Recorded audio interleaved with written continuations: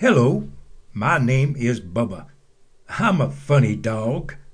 One day I got in trouble when I sneaked out for a walk. I found my gate left open and I slipped out to play. I didn't plan to go running or walking far away.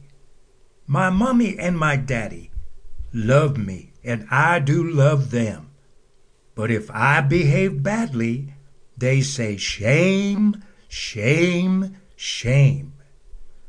When I sneaked out to play, I thought they would be mad, but they just gave me hugs, although I had been bad. I'm a happy dog named Bubba. I live in a yellow house. I like balls made of rubber.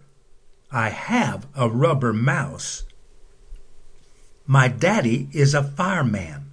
He wears a big red hat. One day he gave me one. What do you think of that?